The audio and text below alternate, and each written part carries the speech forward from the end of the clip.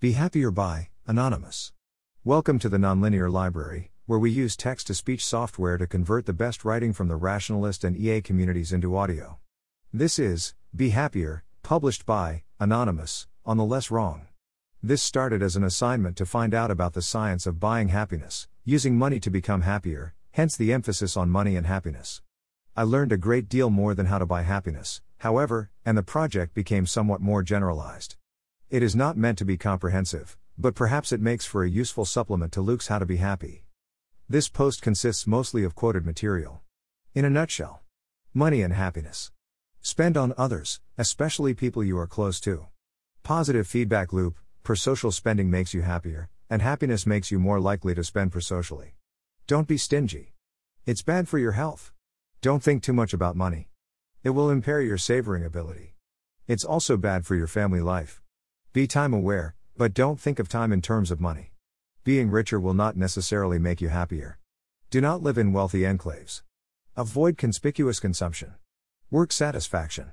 Coping with stress: react pragmatically rather than emotionally. Go for approach goals instead of avoid goals. Autonomy: make a point of preferring autonomous goals rather than heteronymous goals, goals imposed by others. Autonomy: make sure you have spare discretionary time, even at financial cost. Be passionate, but don't obsess. Do work that you enjoy doing. Flow. Set goals that are reasonably challenging and reasonably achievable. Materialism in purchasing. Prefer experiential purchases, avoid materialistic goals. Keep your goals intrinsic. Don't do comparison shopping. And don't place much stock in the happiness potential of any one positive change. Follow the herd. The best way to predict how much we will enjoy an experience is to see how much someone else enjoyed it. Interpersonal. Socialize with close others. Associate with happy people. Give the people around you opportunities to be generous. Ask them for favors. Be actively kind, and occasionally reminisce about your recent acts of kindness. Stretching happiness, fighting hedonic adaptation. Go for smaller, more frequent successes rather than larger ones. Go for variety and surprise. Don't keep doing the same thing. Savor anticipation. Delay consumption. Actively anticipate good experiences. Divide positive experiences into smaller pleasures, if possible. Corollary: conclude negative experiences as soon as possible. Make a point of avoiding experiences that make you feel bad. Appreciation. Be grateful and count your blessings, literally. Recycle happiness by reminiscing about good experiences.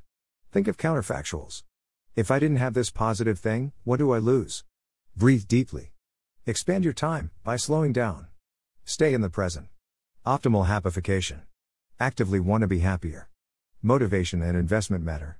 Learn about the science of happiness. Internalize the lessons in this article and in here. Some key terms. Subjective Well Being, SWB, aka happiness.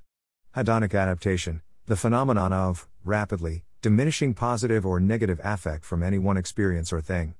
Hedonic treadmill: the phenomenon of never-ending aspirations for materialistic acquisitions that results from hedonic adaptation. Money and happiness. Spend on others, especially people you are close to. Past research in our lab has repeatedly shown that people are happier when they use financial resources to benefit others rather than themselves. Agnon, Dunn, Sandstrom, and Norton submitted 1,14. Findings suggest that to reap the greatest emotional reward from spending on someone else, one should direct their purchases to close others. These findings should not be taken to suggest that people should avoid spending on weak social ties. Indeed, treating an acquaintance from yoga to a coffee after class might help to build a new strong tie. Thus, spending money on a weak social tie might help facilitate the development of new strong ties in the longer term. Research on reciprocal altruism and the evolution of cooperation demonstrates that people ultimately benefit from behaving generously and cooperatively toward individuals with whom they are likely to interact in the future. The current results shed novel insight into translating spending choices into happiness. The next time you find a few spare dollars in your pocket, you will be happiest if you treat your best friend. Agnon, Sandstrom, Dunn, and Norton, 2011b. This research also supports the broaden and build theory of positive emotions by demonstrating that higher levels of happiness may expand an individual's mindset to include thoughts of others. Ahuvia, 2002. Prosocial spending may be a particularly promising route to prosocial behavior because it has been shown to increase happiness immediately after spending. Dunn et al. 2008, 2010, and later upon reflection, as demonstrated here. How money is spent may matter more than how much money is spent. That is, participants who recalled spending on others felt happier than those who spent money on themselves, and the benefits of prosocial spending were the same regardless of whether they spent $100 or just $20. Recent work suggests that prosocial behavior leads to emotional gains by providing opportunities for positive social contact, Eknon et al. 2011b. Therefore, prosocial spending should promote happiness if the spending opportunity fosters positive relations with others, which may be largely independent of the specific amount of money spent. Eknon, Dunn, and Norton, 2011a. Participants assigned to spend a small windfall on someone else by purchasing a gift or making a donation to charity, prosocial spending, were significantly happier at the end of the day than participants assigned to spend the same size windfall by paying for a bill, expense, or gift for themselves, personal spending. Eknon, Dunn, and Norton, 2011a. Positive feedback loop. Taken together, our results show that recalling a past prosocial spending experience leads to higher levels of happiness. B. Higher levels of happiness increase the likelihood of engaging in prosocial spending, and C. Recalling a past experience of prosocial spending increases the likelihood of spending a new windfall on others to the extent that happiness levels are elevated in the interim. This suggests that spending money on others may be self-reinforcing as long as this prosocial experience provides happiness. Eknon, Dunn, and Norton, 2011a. Being generous will make you happier. Experiments within two very different countries, Canada and Uganda, show that spending money on others has a consistent, causal impact on happiness. In contrast to traditional economic thought, which places self-interest as the guiding principle of human motivation, our findings suggest that the reward experienced from helping others may be deeply ingrained in human nature, emerging in diverse cultural and economic contexts. In both Canada and Uganda, which differ dramatically in national-level income and donation frequency, we find that individuals report significantly greater well-being after reflecting on a time when they spent money on others rather than themselves. This effect emerged consistently across these two cultures, even though the specific prosocial spending experiences participants described differed considerably. Thus, although prosocial spending differs in both frequency, Study 1, and form, Study 2, in poor versus wealthy countries, its emotional consequences are remarkably consistent. Eknon et al., 2010. We found that spending more of one's income on others predicted greater happiness both cross-sectionally, in a nationally representative survey study, and longitudinally, in a field study of windfall spending. Finally, participants who were randomly assigned to spend money on others experienced greater happiness than those assigned to spend money on themselves. Dunn, Eknon, and Norton, 2008. Prosocial spending is consistently associated with greater happiness. The robustness of this mechanism is supported by our finding that people seem to experience emotional benefits from sharing their financial resources with others not only in countries where such resources are plentiful, but also in impoverished countries where scarcity might seem to limit the possibilities to reap the gains from giving to others. Eknon et al., 2010. Don't be stingy. Aside from the positive effect of generosity on your own happiness, stinginess makes you less healthy. It is easier to be happy when you are healthy. The present research suggests that stingy economic behavior can produce a feeling of shame, which in turn drives secretion of the stress hormone cortisol. The present research provides support for social self-preservation theory, which posits that acute threats to the social self induce shame and lead to increased cortisol, as part of a coordinated response to social threats. Dickerson, Grunewald, and Kemeny, 2004a. Our findings provide initial, suggestive evidence that shame and cortisol represent plausible emotional and biological pathways that might link everyday decisions about whether to help others with downstream consequences for one's own health. Stingy economic behavior predicts cortisol secretion only to the extent that stinginess provokes shame. Dunn et al., 2010. Caveat: hedonic adaptation moderates the deleterious effect of bad health on well-being, but not entirely, and negative experiences are more powerful than positive experiences. To sum up almost 2 decades of research, bad is stronger than good. Chancellor and Lyubomirsky, 2011. More on negative experiences farther down in Stretching Happiness. Think about time, but don't think of time in terms of money. An hour of my time is worth. Thinking about time in terms of money can influence how people experience pleasurable events by instigating greater impatience during unpaid time. In 3 separate experiments we have demonstrated that bringing individuals' effective hourly wage to their attention impairs the ability to derive happiness from pleasurable experiences. One possible explanation is that impatience discourages savoring. Savoring is a form of emotional regulation which augments the happiness individuals derive from experiences. For example, Bryan et al., 2005, Koidbach, 2009, Tugade and Fredrickson, 2007. Recent ethnographic research found that people who are paid by the hour narrowly evaluate their time use in terms of its economic returns. As a consequence, they tend to discount the worth of activities with non-economic benefits, Evans et al., 2004. The present findings suggest that thinking about time in terms of money is poised to affect our ability to smell the proverbial roses. DeVoe and House, 2012. There is a bidirectional relationship between the scarcity of time and its value. Not only does having little time make it feel more valuable, but when time is more valuable, it is perceived as more scarce. DeVoe and Pfeffer, 2010. Aker et al., 2010. In an word priming experiment done in a cafe. Pairwise comparisons showed that individuals primed with time spent more of their time at the cafe socializing than those primed with money. Further, individuals primed with time spent less of their time working than those primed with money. Participants primed with money worked more than those in the control condition, and participants primed with time worked less than those in the control condition. Participants primed with time were happier than those primed with money. Participants primed with time were also happier than those in the control condition, and the happiness levels of those primed with money and those in the control condition did not differ significantly.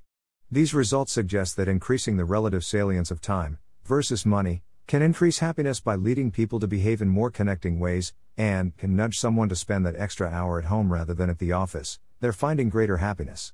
Focusing on money motivates one to work more, which is useful to know when struggling to put in the extra hour of work to meet a looming deadline. However, passing the hours working, although productive, does not translate into greater happiness. Spending time with loved ones does, and a shift in attention toward time proves an effective means to motivate this social connection. The relevant question may be not how much money people have, but rather how much attention people put on money. Despite the belief that money is the resource most central to Americans' pursuit of happiness, increased happiness requires a shift in attention toward time. Mogelner, 2010. Being richer will not necessarily make you happier. The belief that high income is associated with good mood is widespread but mostly illusory. People with above average income are relatively satisfied with their lives but are barely happier than others in moment-to-moment experience, tend to be more tense, and do not spend more time in particularly enjoyable activities. Moreover, the effect of income on life satisfaction seems to be transient. We argue that people exaggerate the contribution of income to happiness because they focus, in part, on conventional achievements when evaluating their life or the lives of others.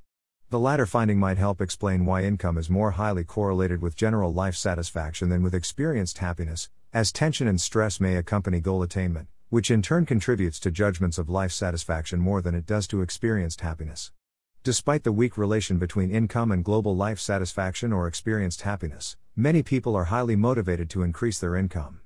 In some cases, this focusing illusion may lead to a misallocation of time, from accepting lengthy commutes, which are among the worst moments of the day, to sacrificing time spent socializing, which are among the best moments of the day. 28, 29. An emphasis on the role of attention helps to explain both why many people seek high income, because their predictions exaggerate the increase in happiness due to the focusing illusion, and why the long-term effect of income gains become relatively small, because attention eventually shifts to less novel aspects of daily life.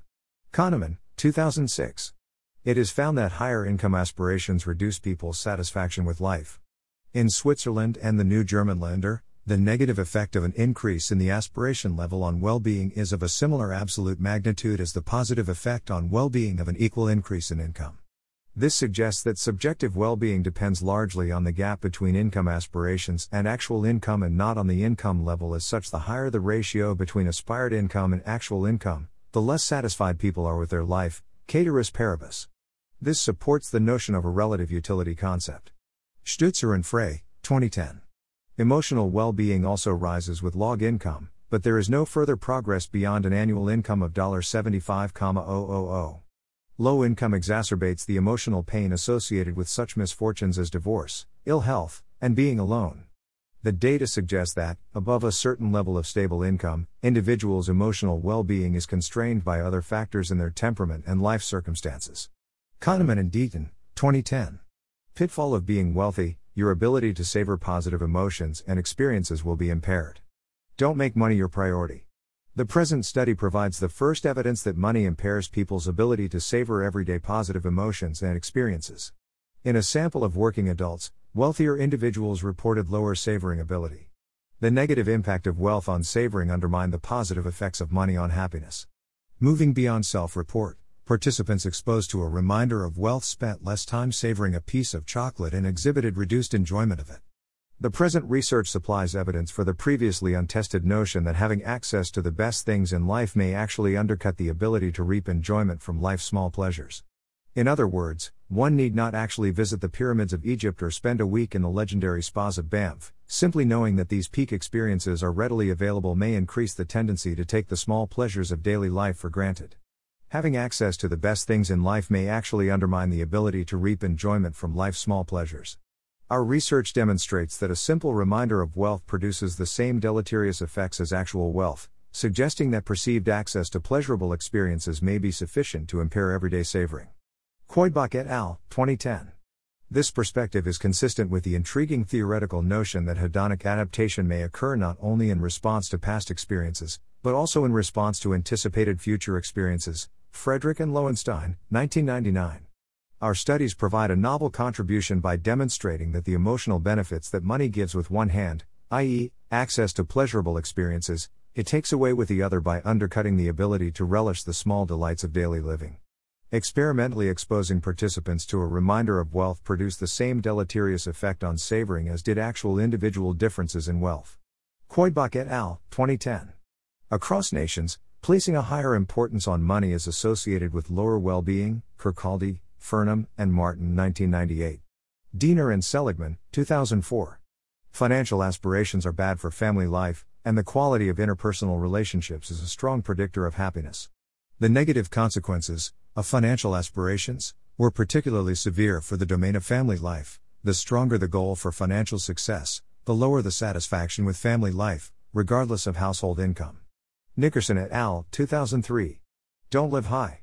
Not only materialism, but wealth itself has been found in a few studies to produce negative effects. Haggerty, 2000, found that when personal income was statistically controlled, individuals living in higher income areas in the United States were lower in happiness than people living in lower income areas. Diener and Seligman, 2004. This suggests that wealthy individuals are fortunate if they live in middle-class areas rather than in wealthy enclaves. The negative effects of wealthy communities might partly be explained by their higher materialism. Stutzer, in Press. Diener and Seligman, 2004. Perhaps the more important point here is that you must surround yourself with low materialism people, which means surrounding yourself with happy people, since materialism correlates negatively with happiness.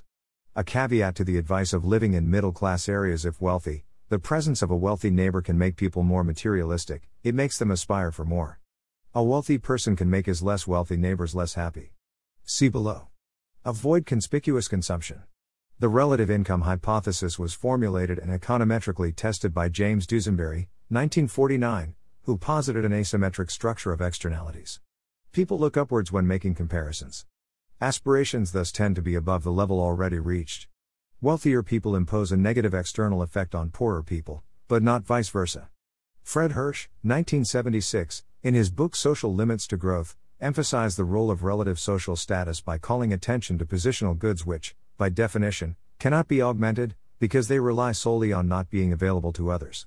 This theme was taken up by Robert Frank, 1985, 1999, who argued that the production of positional goods in the form of luxuries, such as exceedingly expensive watches or yachts, is a waste of productive resources, as overall happiness is thereby decreased rather than increased. Frey and Stutzer, 2002.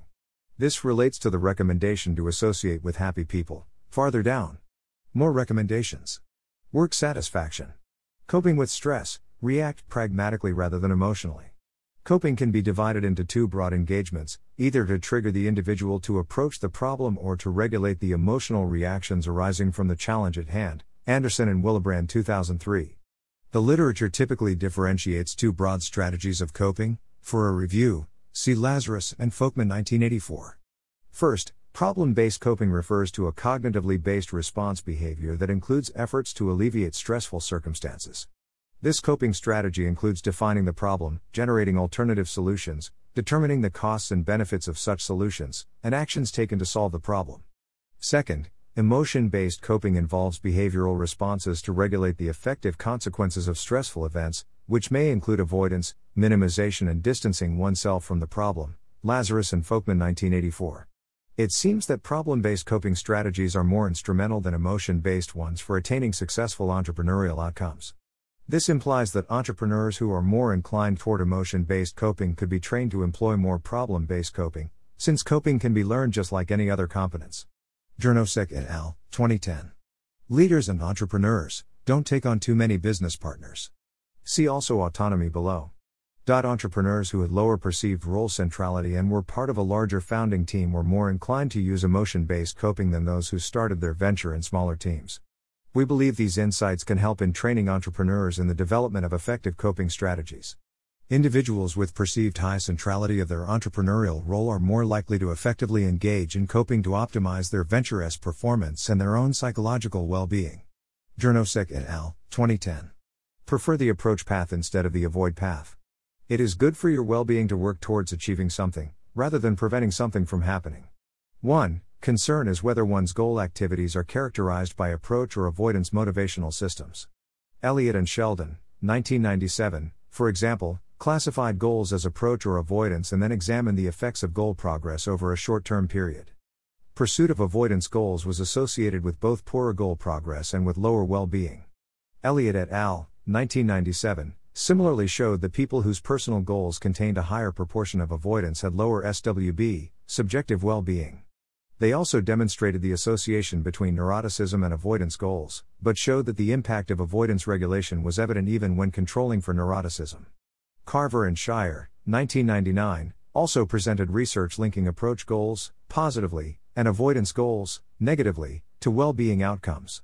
Ryan and Ndech, 2001. Autonomy. Make a point of preferring autonomous goals rather than heteronymous goals, goals imposed expected by others. Another actively researched issue concerns how autonomous one is in pursuing goals. SDT in particular has taken a strong stand on this by proposing that only self-endorsed goals will enhance well-being, so pursuit of heteronymous goals, even when done efficaciously, will not.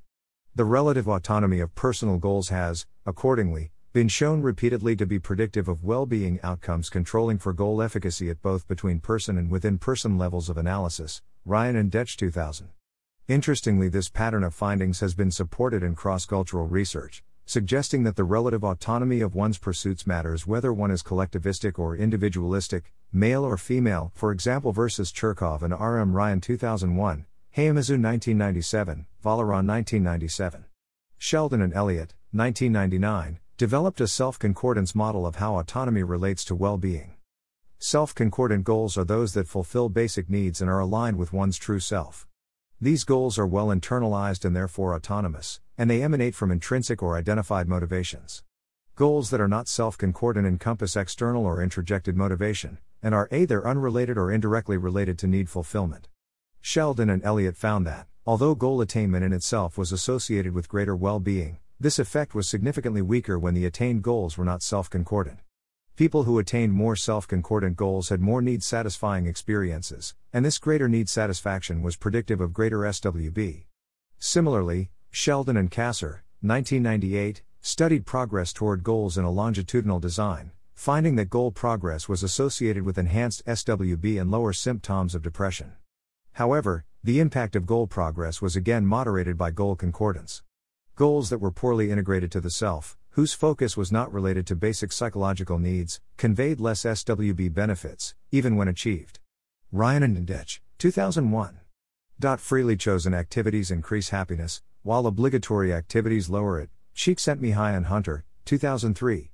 Aker et al., 2010. We find additional evidence that entrepreneurs also derive utility from things other than financial success. In particular, the achievement of independence and creativity is highly correlated with startup satisfaction. Our results indicate that forcing people into situations when they cannot choose among alternatives is likely to result in significant utility losses, independent of other factors. Block and Co-Ellinger, 2009. Autonomy. Make sure you have spare discretionary time, even at financial cost. Having spare time and perceiving control over how to spend that time, i.e. discretionary time, has been shown to have a strong and consistent effect on life satisfaction and happiness, even controlling for the actual amount of free time one has. Erickson, Rice, and Goodin, 2007. Goodin, Rice, Purpo, and Erickson, 2008.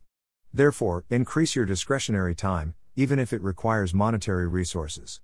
And if you can't afford to, focus on the present moment, breathe more slowly, and spend the little time that you have in meaningful ways. Aker et al., 2010. Be passionate, but don't obsess.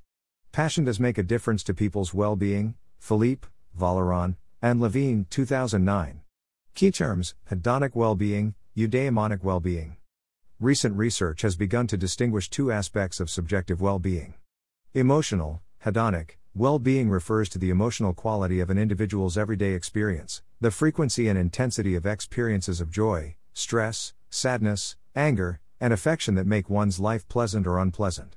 Life evaluation, eudaimonic well-being, refers to the thoughts that people have about their life when they think about it. Kahneman and Deaton, 2010. The results of two studies provided support for the idea that being harmoniously passionate for an activity contributes significantly to both hedonic and eudaimonic well-being, while being obsessively passionate or not being passionate for any activity does not contribute to well-being at all.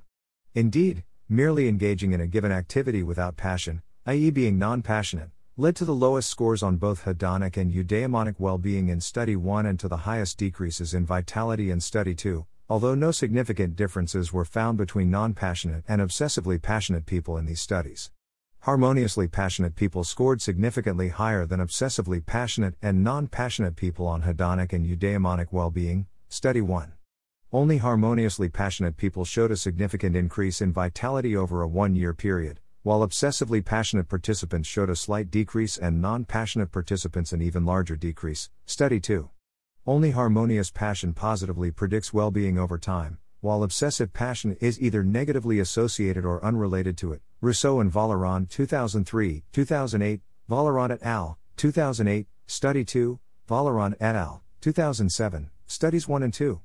It would appear that an obsessively passionate or non-passionate engagement does not contribute to well-being, and may even have a cost, as shown by the decreases in vitality found in Study 2 for obsessively passionate and non-passionate people. Philippe et al., 2009. Do work that you enjoy doing. Flow. The accomplishment of goals and the ability to be lost in a task, Csikszentmihalyi and Csikszentmihalyi 1988, seem to be correlated with happiness. Nicolau, Irwin, and Goodman, 2009. Sheldon and Lyubomirsky, 2007, have posited that there is much room for improvement in one's happiness. They suggest that while the largest part of our level of happiness is preset by our genetic endowment, around 50%, some 40% is still modifiable, the last 10% is due to uncontrollable circumstances, and the best way to do this is through what they call intentional activity engagement. They recommend engaging in interesting, fun activities that fit one's personality and dispositions, that can vary in content, and that are not merely engaged in as a routine, but when people feel like doing it. We agree with such a recommendation, especially as Sheldon and Lyubomirsky's definition of intentional activity is rather close to that of harmonious passion. Philippe et al., 2009. In Kasser's view, the secret to SWB is meeting one's intrinsic needs, which means pursuing intrinsic goals out of an intrinsic motivation. In this way, it is similar to Csikszentmihalyi's 1999 view that happiness stems from flow experiences, which are also intrinsically motivated. I contend that the shift toward individualistic cultures that accompanies economic development helps people create lifestyles that are consistent with their preferences and aptitudes, Veenhoven, 1999, and in so doing pursue their intrinsic needs. Ahuvia, 2002. Set goals that are reasonably challenging and reasonably achievable. One issue concerns the level of challenge posed by one's goals. When life goals are non-optimally challenging, either too easy or too difficult, positive affect, emotional well-being, is lower, Csikszentmihalyi and Csikszentmihalyi 1988. Low expectations of success have also been associated with high negative affect, Emmons 1986. Ryan and Ndech, 2001. Prefer intrinsic versus extrinsic goals.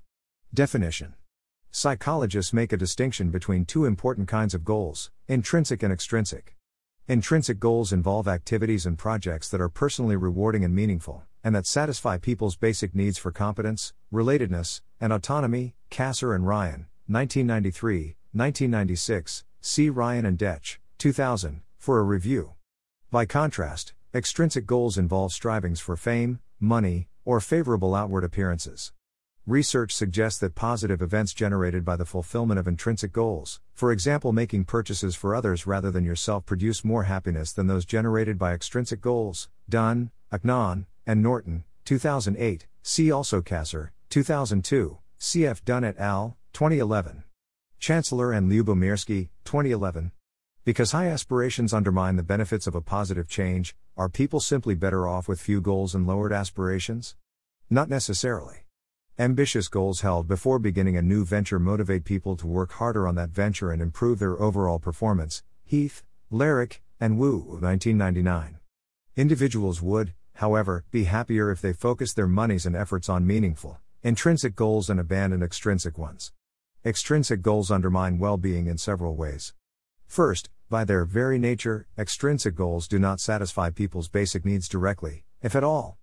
Instead, much like an addiction, Koob and Lemuel, 2001, such goals lead to ever-increasing desires for psychologically unfulfilling commodities, Myers, 2000. Second, extrinsic goals appear to be incompatible with close, meaningful relationships. Those who pursue extrinsic goals report poorer relationships, Kasser and Ryan, 2001. Indeed, even being reminded of money, as done in Colleagues, 2011, mention, can cause people to be less prosocial and less generous, Voss, Mead, and Good, 2006, as well as to be perceived as less friendly and likable by others, Voss, 2010. Over-reliance on external contingencies such as becoming famous, wealthy, or attractive may lead to fragile self-worth, Sheldon, Ryan, Detch, and Kasser, 2004. For example, a student seeking a law degree from a prestigious and pricey school with the aim of gaining peer respect might become hopelessly depressed if not admitted. Finally, due to limits of attention, time, and energy, extrinsic goals can lead to the neglect of intrinsic pursuits, which are associated with higher well-being, Voss et al., 2006. An entrepreneur investing in a new company with the aim of striking it rich might neglect his true interests and hobbies to invest all his energy into his business, and thus miss the need-satisfying personal growth, flow, and joy derived from his more authentic pursuits. Fittingly expressing the futility and unhappiness wrapped up in pursuing extrinsic goals, a notorious New York tabloid editor confessed that he was part of that strange race of people aptly described as spending their lives doing things they detest to make money they don't want to buy, things they don't need to impress people they dislike. Gavreau, 1941. As Benjamin Franklin well knew, money is best directed to goals that directly satisfy personal needs such as affiliation, autonomy, and competence rather than expensive pursuits that are unfulfilling and distracting in the end. In contrast, intrinsic goals, such as building close relationships, making new self-discoveries, and investing in the community, directly activate feelings of satisfaction and contentment, which are more likely to be appreciated and less likely to be taken for granted. Dunn and colleagues, 2011, rightfully emphasize the link between generosity and well-being, recommending that, to follow the example of Warren Buffett, people spend their money on others rather than themselves.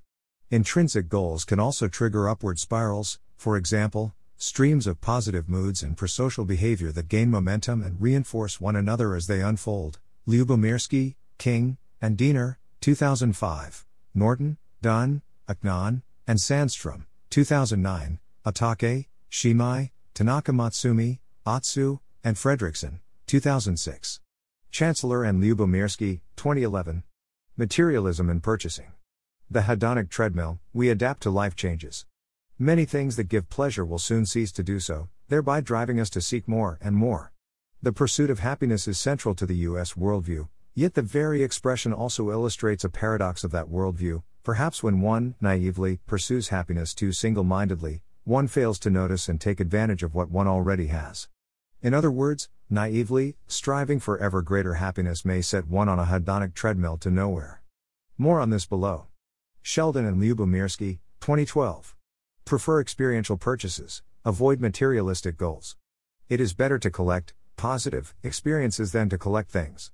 But do not keep repeating the same positive experience, lest hedonic adaptation set in quicker. See stretching happiness farther down.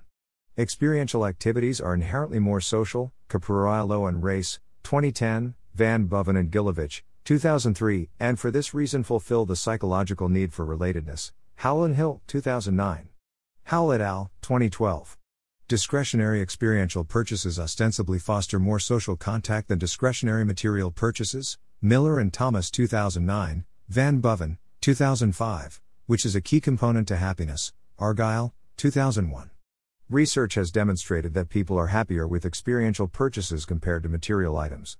Experiential purchases are more central to positive self-identity than material purchases. Further, experiential purchases may satisfy the personal needs of development and growth more than material acquisitions. Kasser and Ryan, 1996. Thomas, 2010. We show that on average the most happiness obtained through purchasing is likely to be obtained through experiential purchases that turn out well. Positive social interaction is a major source of happiness. Many experiential purchases involve activities with other people, including family. Nicolau et al., 2009. Materialism might lead to lower well-being because materialistic people tend to downplay the importance of social relationships and to have a large gap between their incomes and material aspirations. Solberg, Diener, and Robinson, 2004. Diener and Seligman, 2004. Several studies have documented that a materialistic lifestyle is associated with diminished subjective well-being. Consistent with previous research, we found that materialism is negatively correlated with life satisfaction. Belk, 1984, 1985, Burrows and Rindfleisch, 2002, Christopher et al., 2007, Ryan and Injarawiec, 2001, Wright and Larson, 1993. In line with previous research, Christopher and Schlenker, 2004, Christopher et al., 2009. High materialistic consumers experience negative emotions more frequently than low materialistic consumers. Hutters and Pandalar, 2011. We administered 3 widely used measures of a materialistic value orientation to 92 business students in Singapore. As expected, those students who had strongly internalized materialistic values also reported lowered self-actualization, vitality and happiness, as well as increased anxiety, physical symptomatology, and unhappiness. Kasser and Ahuvia, 2002. Past research demonstrating that materialistic values are associated with experiences of general and existential insecurity. Vyshinsky et al., 1997, Rindfleisch et al., 2009. Howell et al., 2012. Positive experiences not only live on in memories but also lend themselves to even more positive reinterpretations over time as the negative aspects of them fade. Nicolau et al., 2009. When security needs are met, it may be more adaptive to broaden one's experience and acquire new knowledge, skills, and relationships that often accompany experiential purchases. These experiences, if they do not arouse competing security concerns, may then provide increased SWB with accompanying reductions in feelings of anxiety and insecurity, encouraging further experiential purchases, and resulting in the upward spiral depicted in our model. In this way, the benefits of an experiential purchasing tendency may accrue over a lifetime and individuals may develop stable purchasing habits. Howell et al., 2012. In sum, evidence suggests that when looking to spend money, the most satisfying pursuits should involve learning new skills, for example mastering a new instrument or learning a foreign language, spending time with others, for example taking out one's family to dinner or having coffee with a friend, or doing something good for someone else, for example buying Christmas decorations for an elderly neighbor or sending a care package to a sick friend. Chancellor and Lyubomirsky, 2011. We provide evidence that this purchase type bivalence interaction is driven by the fact that consumers adapt more slowly to experiential purchases than to material purchases, leading to both greater happiness and greater unhappiness for experiential purchases. Adaptation happens more quickly for material purchases than for experiential purchases. Nicolau et al., 2009. Don't engage in comparison shopping. And don't place much stock in the happiness potential of any one positive change. Comparison shopping makes us aware of previously unimportant differences and makes us forget the salient qualities of what we want. Sites like bizrate.com offer consumers the opportunity to search for everything, comparing a vast range of available options within a given category. Recent research suggests that comparison shopping may sometimes come at a cost.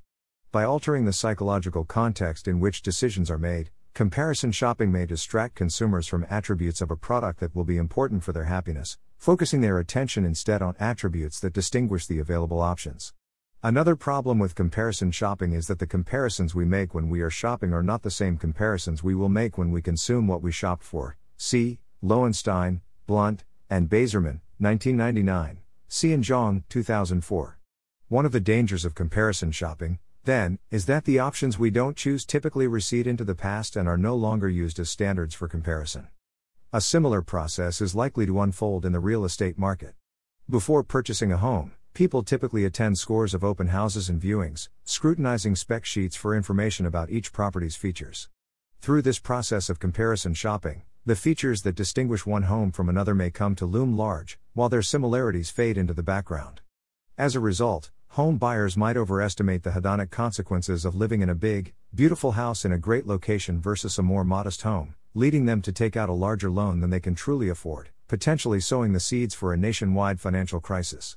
This suggests that consumers who expect a single purchase to have a lasting impact on their happiness might make more realistic predictions if they simply thought about a typical day in their life.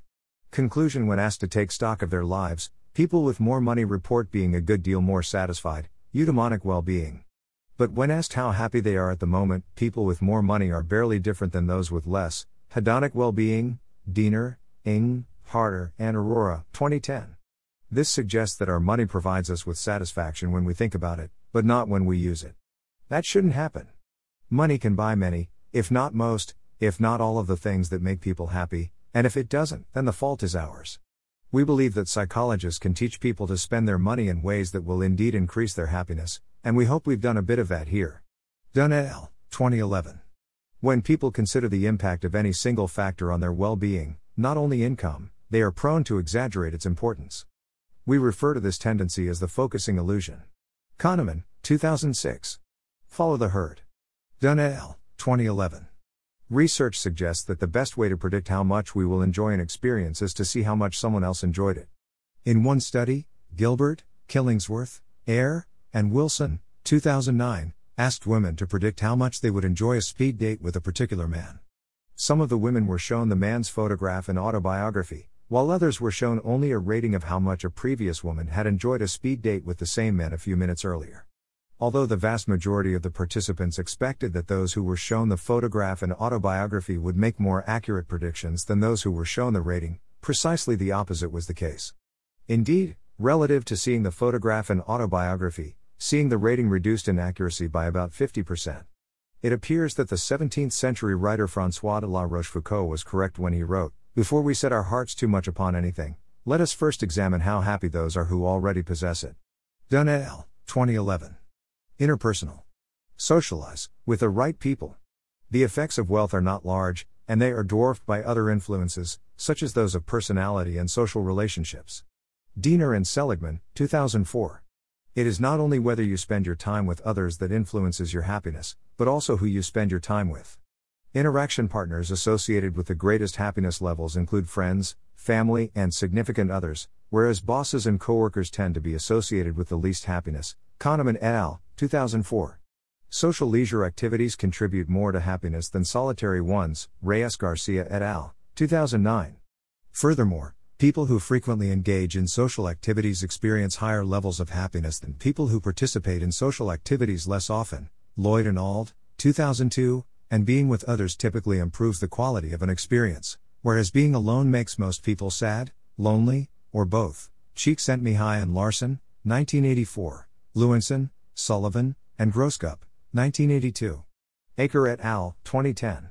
Compared with the less happy groups, the happiest respondents did not exercise significantly more, participate in religious activities significantly more, or experience more objectively defined good events. No variable was sufficient for happiness, but good social relations were necessary.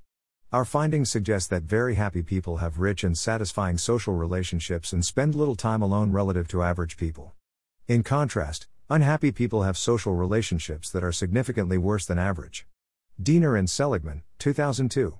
Income and education are more closely related to life evaluation, but health, caregiving, loneliness, and smoking are relatively stronger predictors of daily emotions. Kahneman and Deaton, 2010. Associate with happy people.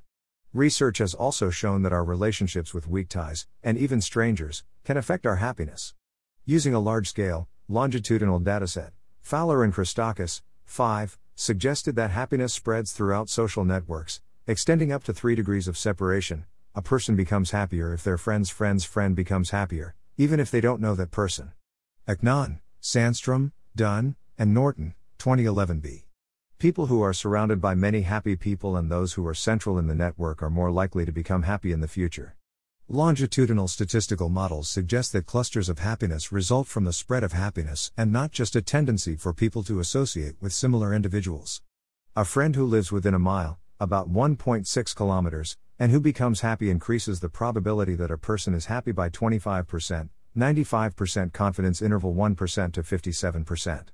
Similar effects are seen in co-resident spouses, 8%, 0.2% to 16%, siblings who live within a mile, 14%, 1% to 28%, and next-door neighbors, 34%, 7% to 70%. Effects are not seen between coworkers. The effect decays with time and with geographical separation. Fowler and Christakis, 2008. Give the people around you opportunities to be generous. Ask them for favors. You can possibly make people around you happier by allowing them to be kind and generous, and you want to surround yourself with happy people, see above. Aside from making them happier, you will also improve your relationship with them via the Benjamin Franklin effect, which, unintuitively, makes people like you more if you ask them for favors. Be actively kind, and occasionally reminisce about your recent acts of kindness.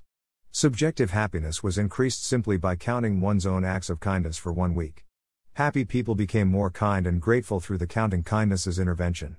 Our results further suggest that a reciprocal relationship may exist between kindness and happiness, as has been shown for gratitude and happiness, see below. Atake et al., 2006.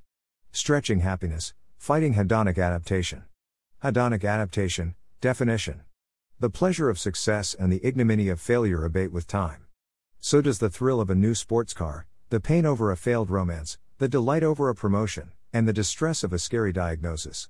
This phenomenon, known as hedonic adaptation, HA, has drawn increasing interest from both psychologists and economists, for example Diener, Lucas, and Skolin, 2006, Oesterlin, 2006, Frederick and Lowenstein, 1999, Kahneman and Thaler, 2006, Lucas, 2007a, Lyubomirsky, 2011, Lyubomirsky, Sheldon and Scotty, 2005, Wilson and Gilbert, 2008.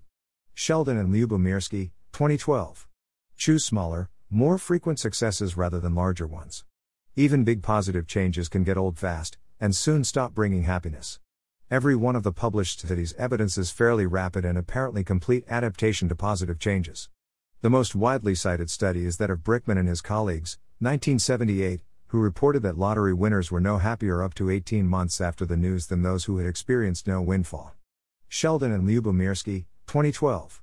Go for variety and surprise. Don't keep doing the same thing. Variable stimuli resist adaptation more than do unchanging stimuli, see also Wilson and Gilbert, 2008. Chancellor and Lyubomirsky, 2011.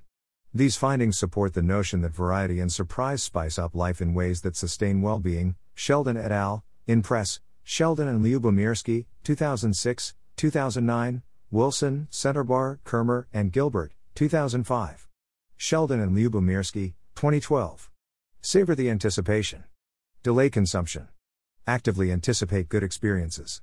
Research in the field of neuroscience has shown that the part of the brain responsible for feeling pleasure, the mesolimbic dopamine system, can be activated when merely thinking about something pleasurable, such as drinking one's favorite brand of beer, McClure, Lee, Tomlin, Seipert, Montague, and Montague, 2004, or driving one's favorite type of sports car, Erk, Spitzer, Wunderlich, Galley, and Walter, 2002. The brain sometimes enjoys anticipating a reward more than receiving the reward. Lowenstein, 1987, Burns, McClure, Pagnoni, and Montague, 2001. The pleasure derived from window shopping for a dress may exceed the pleasure from actually acquiring the dress. Aker et al., 2010. Perhaps the above can inform the discourse on the irrationality of lotteries. Divide positive experiences into smaller pleasures, if possible. Dividing consumption into smaller doses and separating it out over time can multiply the pleasure of first bites and subsequently the enjoyment. Savoring a chocolate bar could be as simple as dividing it into squares and eating one piece per day, instead of devouring it all in a single sitting. Research supports the idea that breaks are beneficial for positive experiences, such as enjoying a television program, but detrimental for negative experiences, such as enduring a dental drill. Nelson, Mavis, and Gallick, 2009. Chancellor and Lyubomirsky, 2011. Dividing into smaller doses also increases the amount of pleasurable anticipation. See previous subsection. Corollary, conclude negative experiences as soon as possible. Don't think about it tomorrow. Prolongation increases the effect of both negative and positive experiences, and bad is stronger than good. Although the same hedonic adaptation process is involved in both positive and negative experiences, an important asymmetry exists between the two that further complicates efforts to remain happy, especially if a positive change comes at a high financial cost. To sum up almost 2 decades of research, bad is stronger than good, Baumeister, Bratzlovsky, Finkenauer, and Voss, 2001. See also Taylor, 1991, or as Einstein quipped, put your hand on a hot stove for a minute, and it seems like an hour.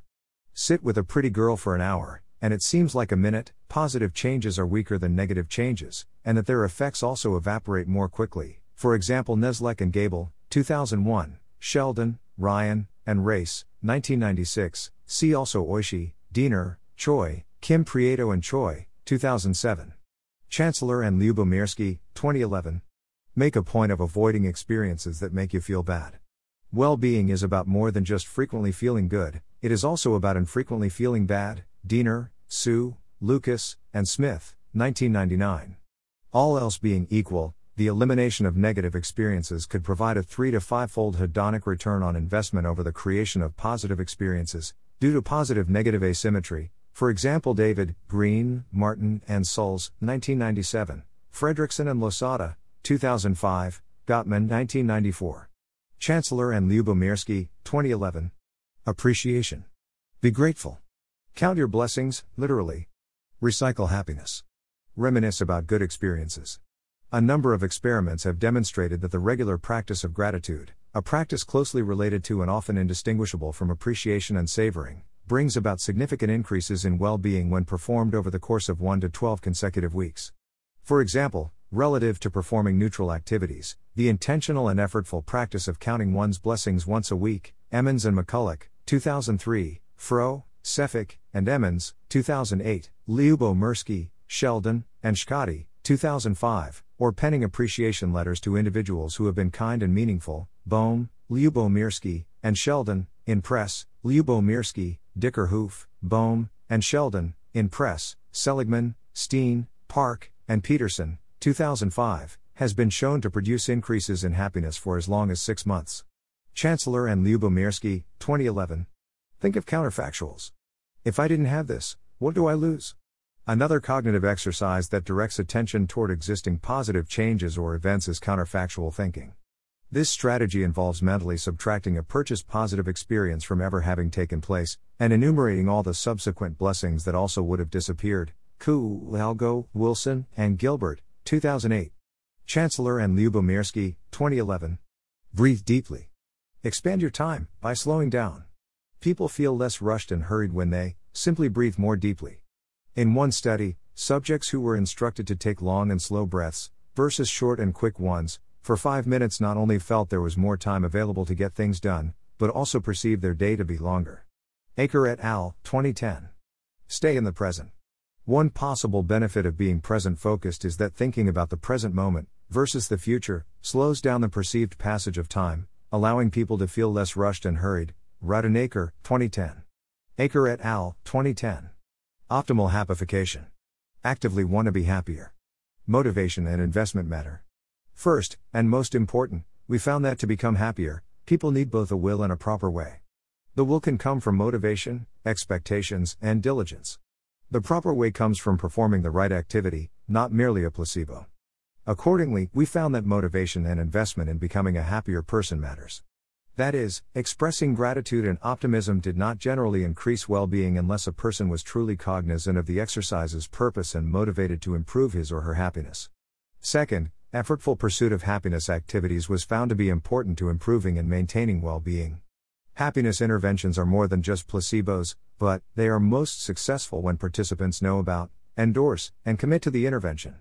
According to our model of well-being change, Lyubomirsky, Sheldon, et al., 2005, Sheldon and Lyubomirsky, 2004, sustainable increases in happiness are possible, but only if pursued under optimal conditions, such as when people are motivated to perform a positive activity, when they bring to bear effort and persistence, and when the activity is a legitimately efficacious one.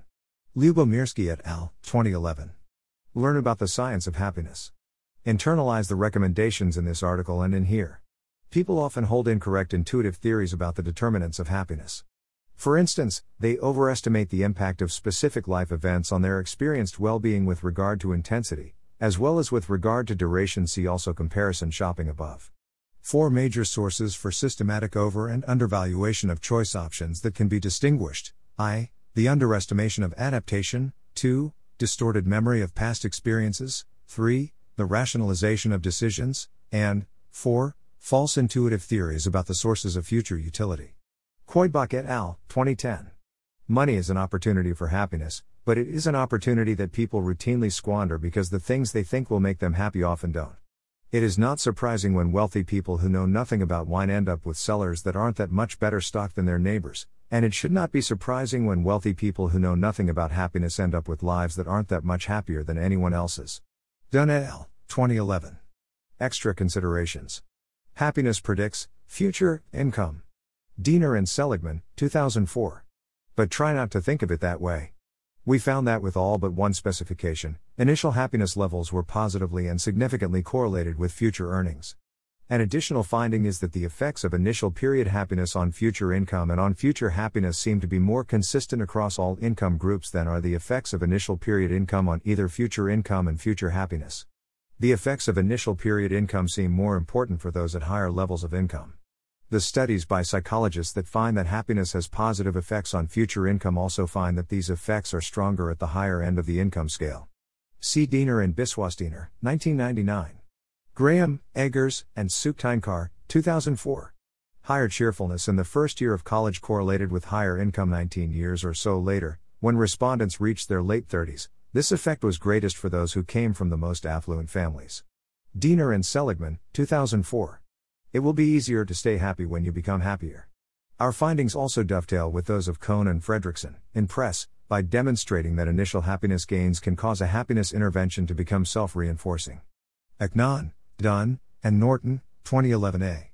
Happiness Interventions Work. Fordyce, 1977, 1983, created an intervention program based on the idea that people's subjective well-being can be increased if they learn to imitate the traits of happy people, such as being organized, keeping busy, spending more time socializing, developing a positive outlook, and working on a healthy personality. Fordyce found that the program produced increases in happiness compared to a placebo control, as well as compared to participants in conditions receiving only partial information. Most impressive, he found lasting effects of the intervention in follow-up evaluation 9 to 28 months after the study. Diener et al., 2009. Recently, a number of additional effective interventions on happiness have been reported, ranging from the kindness interventions, Atake, Shimai, Tanaka-Matumi, Atsu, and Fredrickson, 2006, and gratitude interventions, Emmons and McCullough, 2003, to variants of the writing intervention, King, 2001, Yubomirsky, Souza, and Dickerhoof, 2006. Recent intervention studies are clearly promising. However, more diverse dependent variables and measuring instruments would be desirable, as well as explorations of which interventions are most beneficial, and why. Diener et al., 2009. Extra, cultural differences. Veenhoven, 1999, found that among poor countries, individualism was negatively associated with happiness, whereas among richer countries, individualism was positively associated with happiness. This suggests that economic growth is part of a complex system of modernization that needs to be seen holistically. Collectivism may exist in poorer countries because it is highly functional in that environment, but it may give way to more individualism as societies modernize and the needs of those societies change. Overall, individualism-collectivism stands out as an extremely promising construct for explaining differences in national average levels of SWB, when investigated holistically as part of the larger social system. Cummins, 1998, Myers and Diener, 1995.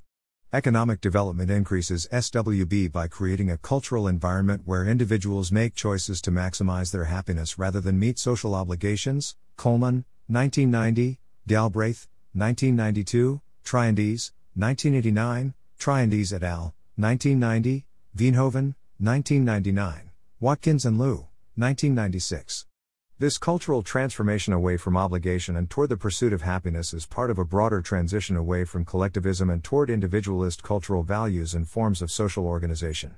Cross-cultural research shows that values like enjoying life and leading an exciting life are stronger in individualist societies, whereas social recognition, preserving my public image, being humble, and honoring parents and elders are particularly strong in collectivist societies. Triandes et al., 1990, p. 1015. There is no more reason to think that people seek social recognition with the ultimate goal of personal happiness, than there is to think that people seek happiness with the ultimate goal of getting others to think well of them for having such a pleasant affect. Ahuvia, 2002. References: Aker, J.L., Rudd, M., and Mogelner, C. 2010. If Money Doesn't Make You Happy, Consider Time. Journal of Consumer Psychology, 2011. Ahuvia, A. C. 2002. Individualism, Collectivism and Cultures of Happiness, a Theoretical Conjecture on the Relationship Between Consumption, Culture and Subjective Well-Being at the National Level. Journal of Happiness Studies, 3-1, 23-36. Springer. Ekman, L.B., Dunn, E.W., and Norton, M.I. 2011a. Happiness Runs in a Circular Motion, Evidence for a Positive Feedback Loop Between Prosocial Spending and Happiness. Journal of Happiness Studies, 13-2, 347-355 DOI, 10.1007/S10902011, 9267, 5. Ekman, L.B., Sandstrom, G.M., Dunn, E.W., and Norton, M.I. 2011b.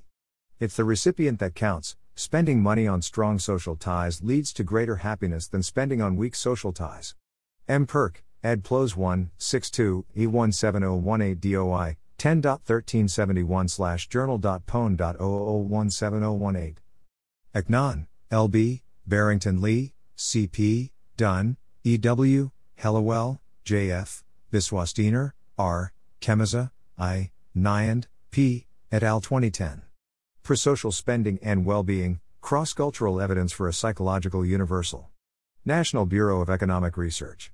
Block, J., and Coellinger, P. 2009. I Can't Get No Satisfaction, Necessity, Entrepreneurship and Procedural Utility. Kuklos, 62-2, 191-209 DOI, 10.1111/J.1467-6435.2009.00431.x. Chancellor, J., and Lyubomirsky, S. 2011. Happiness and Thrift, When Spending Less is, Hedonically, More. Journal of Consumer Psychology, 21-131. DeVoe, S.E., and House, J. 2012. Time, Money, and Happiness, How Does Putting a Price on Time Affect Our Ability to Smell the Roses? Journal of Experimental Social Psychology, 48-2, 466-474 DOI, 10.1016/J.Jesp.2011.11.012. Diener, E., Oishi, S., Lucas, R.E., 2009. Subjective Well-Being, The Science of Happiness and Life Satisfaction. Oxford Handbook of Positive Psychology, 187-194. Diener, E. and Seligman, M.P. 2002. Very Happy People. Psychological Science, 13-1, 81-84. Diener, E. and Seligman, M.P. 2004. Beyond Money. Psychological Science and the Public Interest, 5-1, 1-31. Jernovsek, M., Otakivist, D., and Vincent, J. 2010. The Effectiveness of Coping Strategies Used by Entrepreneurs and Their Impact on Personal Well-Being and Venture Performance. Journal of Economics and Business, 28, 193-220.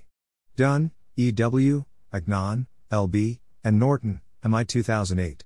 Spending Money on Others Promotes Happiness.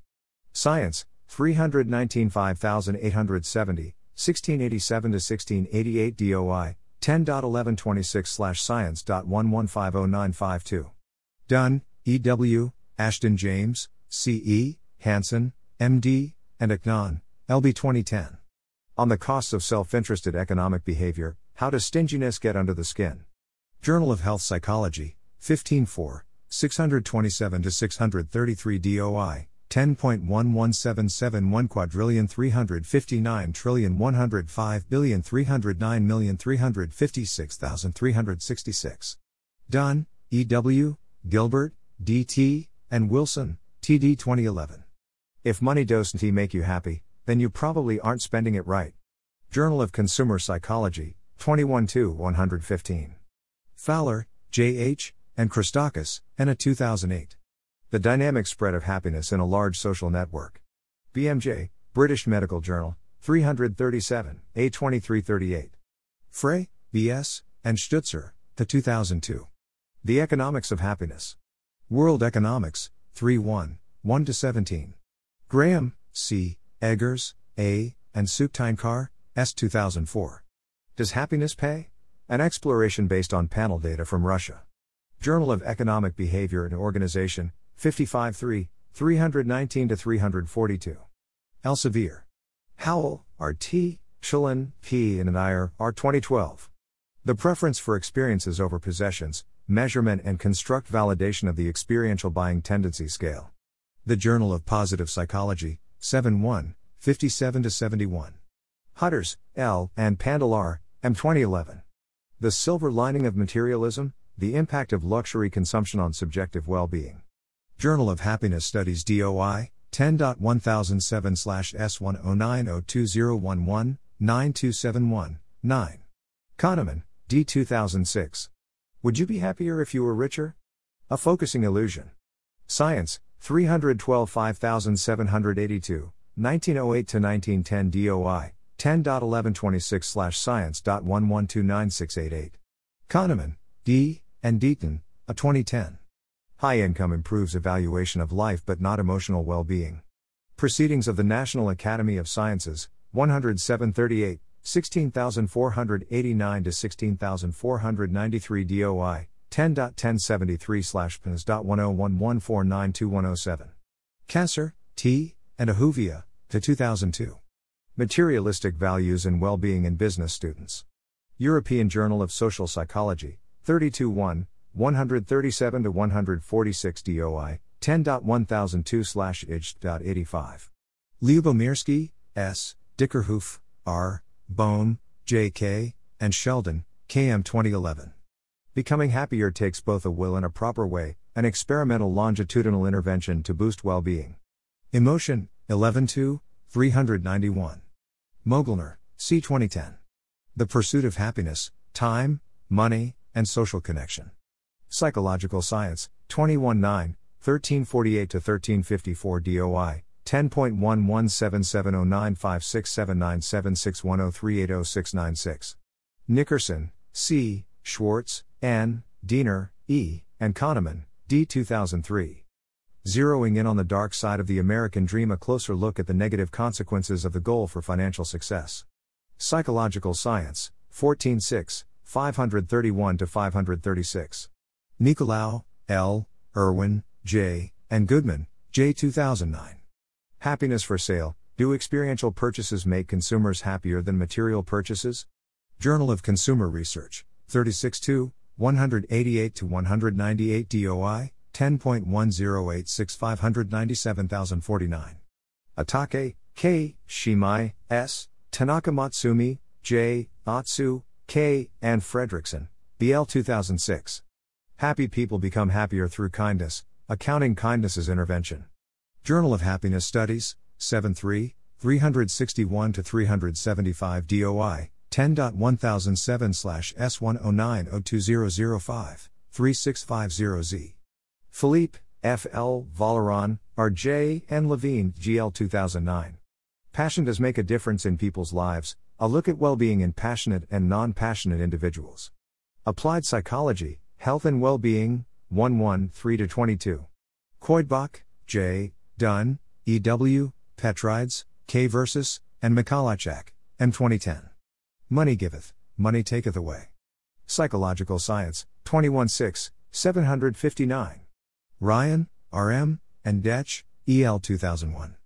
On Happiness and Human Potentials, a review of research on hedonic and eudaimonic well-being. Annual Review of Psychology, 52-1, 141-166. Sheldon, K. M., Lyubomirsky, S. 2012. The Challenge of Staying Happier, Testing the Hedonic Adaptation Prevention Model. Personality and Social Psychology Bulletin DOI, 10.11770146167212436400. Stutzer, A., and Frey, B.S. 2010. Recent Advances in the Economics of Individual Subjective Well-Being. Social Research, an International Quarterly, 77-2, 679-714. Thomas, R. L. 2010. Mediating and Moderating Variables Between Discretionary Purchases and Happiness. UNLV Theses Dissertations / Professional Papers Capstones. Paper 889. Thanks for listening. To help us out with the Nonlinear Library or to learn more, please visit nonlinear.org.